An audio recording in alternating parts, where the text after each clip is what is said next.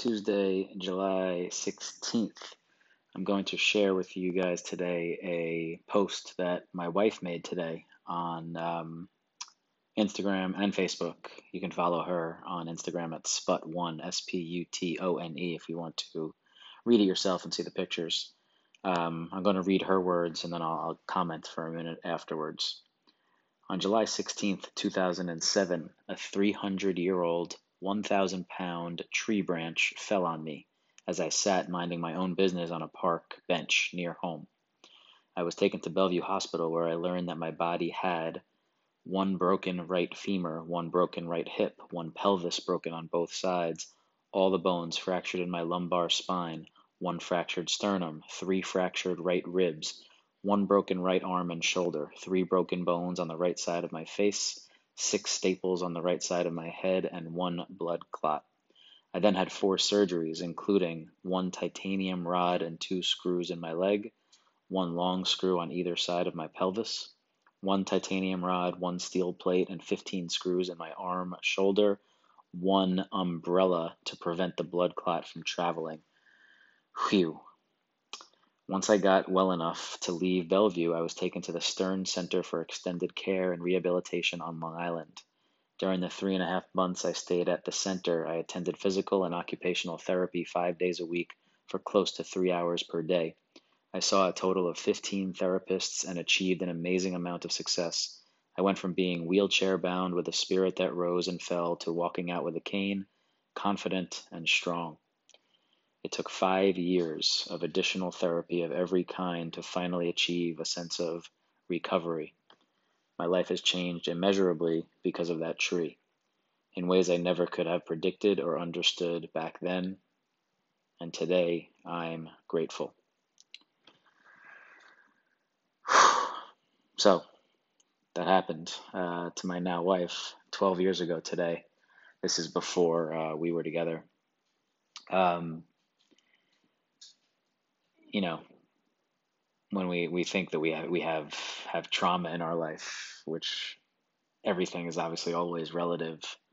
But just to think that the person now closest to me and the person who will always be closest to me had this happen to her not so long before I met her. Like when she came out, she said, it took her 5 years.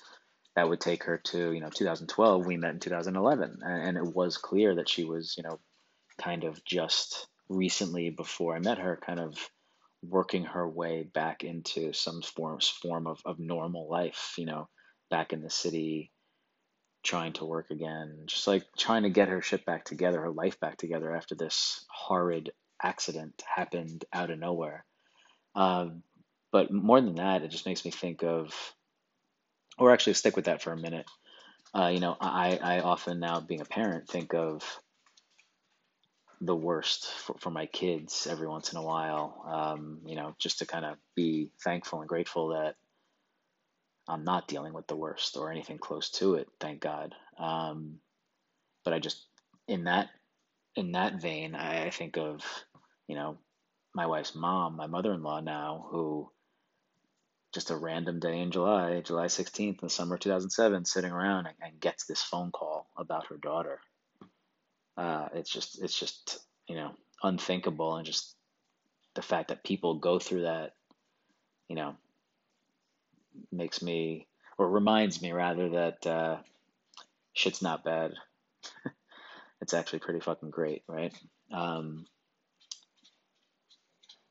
but the other thing that I was going to mention is, this whole sliding doors type of thing, right? Like, where if you make this one decision, how everything can change, right? In an instant. And this one, I had nothing to do with, but like, if Alexis that day, that moment, was sitting 1 inch to her left, 1 inch, and I'm making it between my thumb and my index finger right now, and you should do it too and stare at it as I speak this.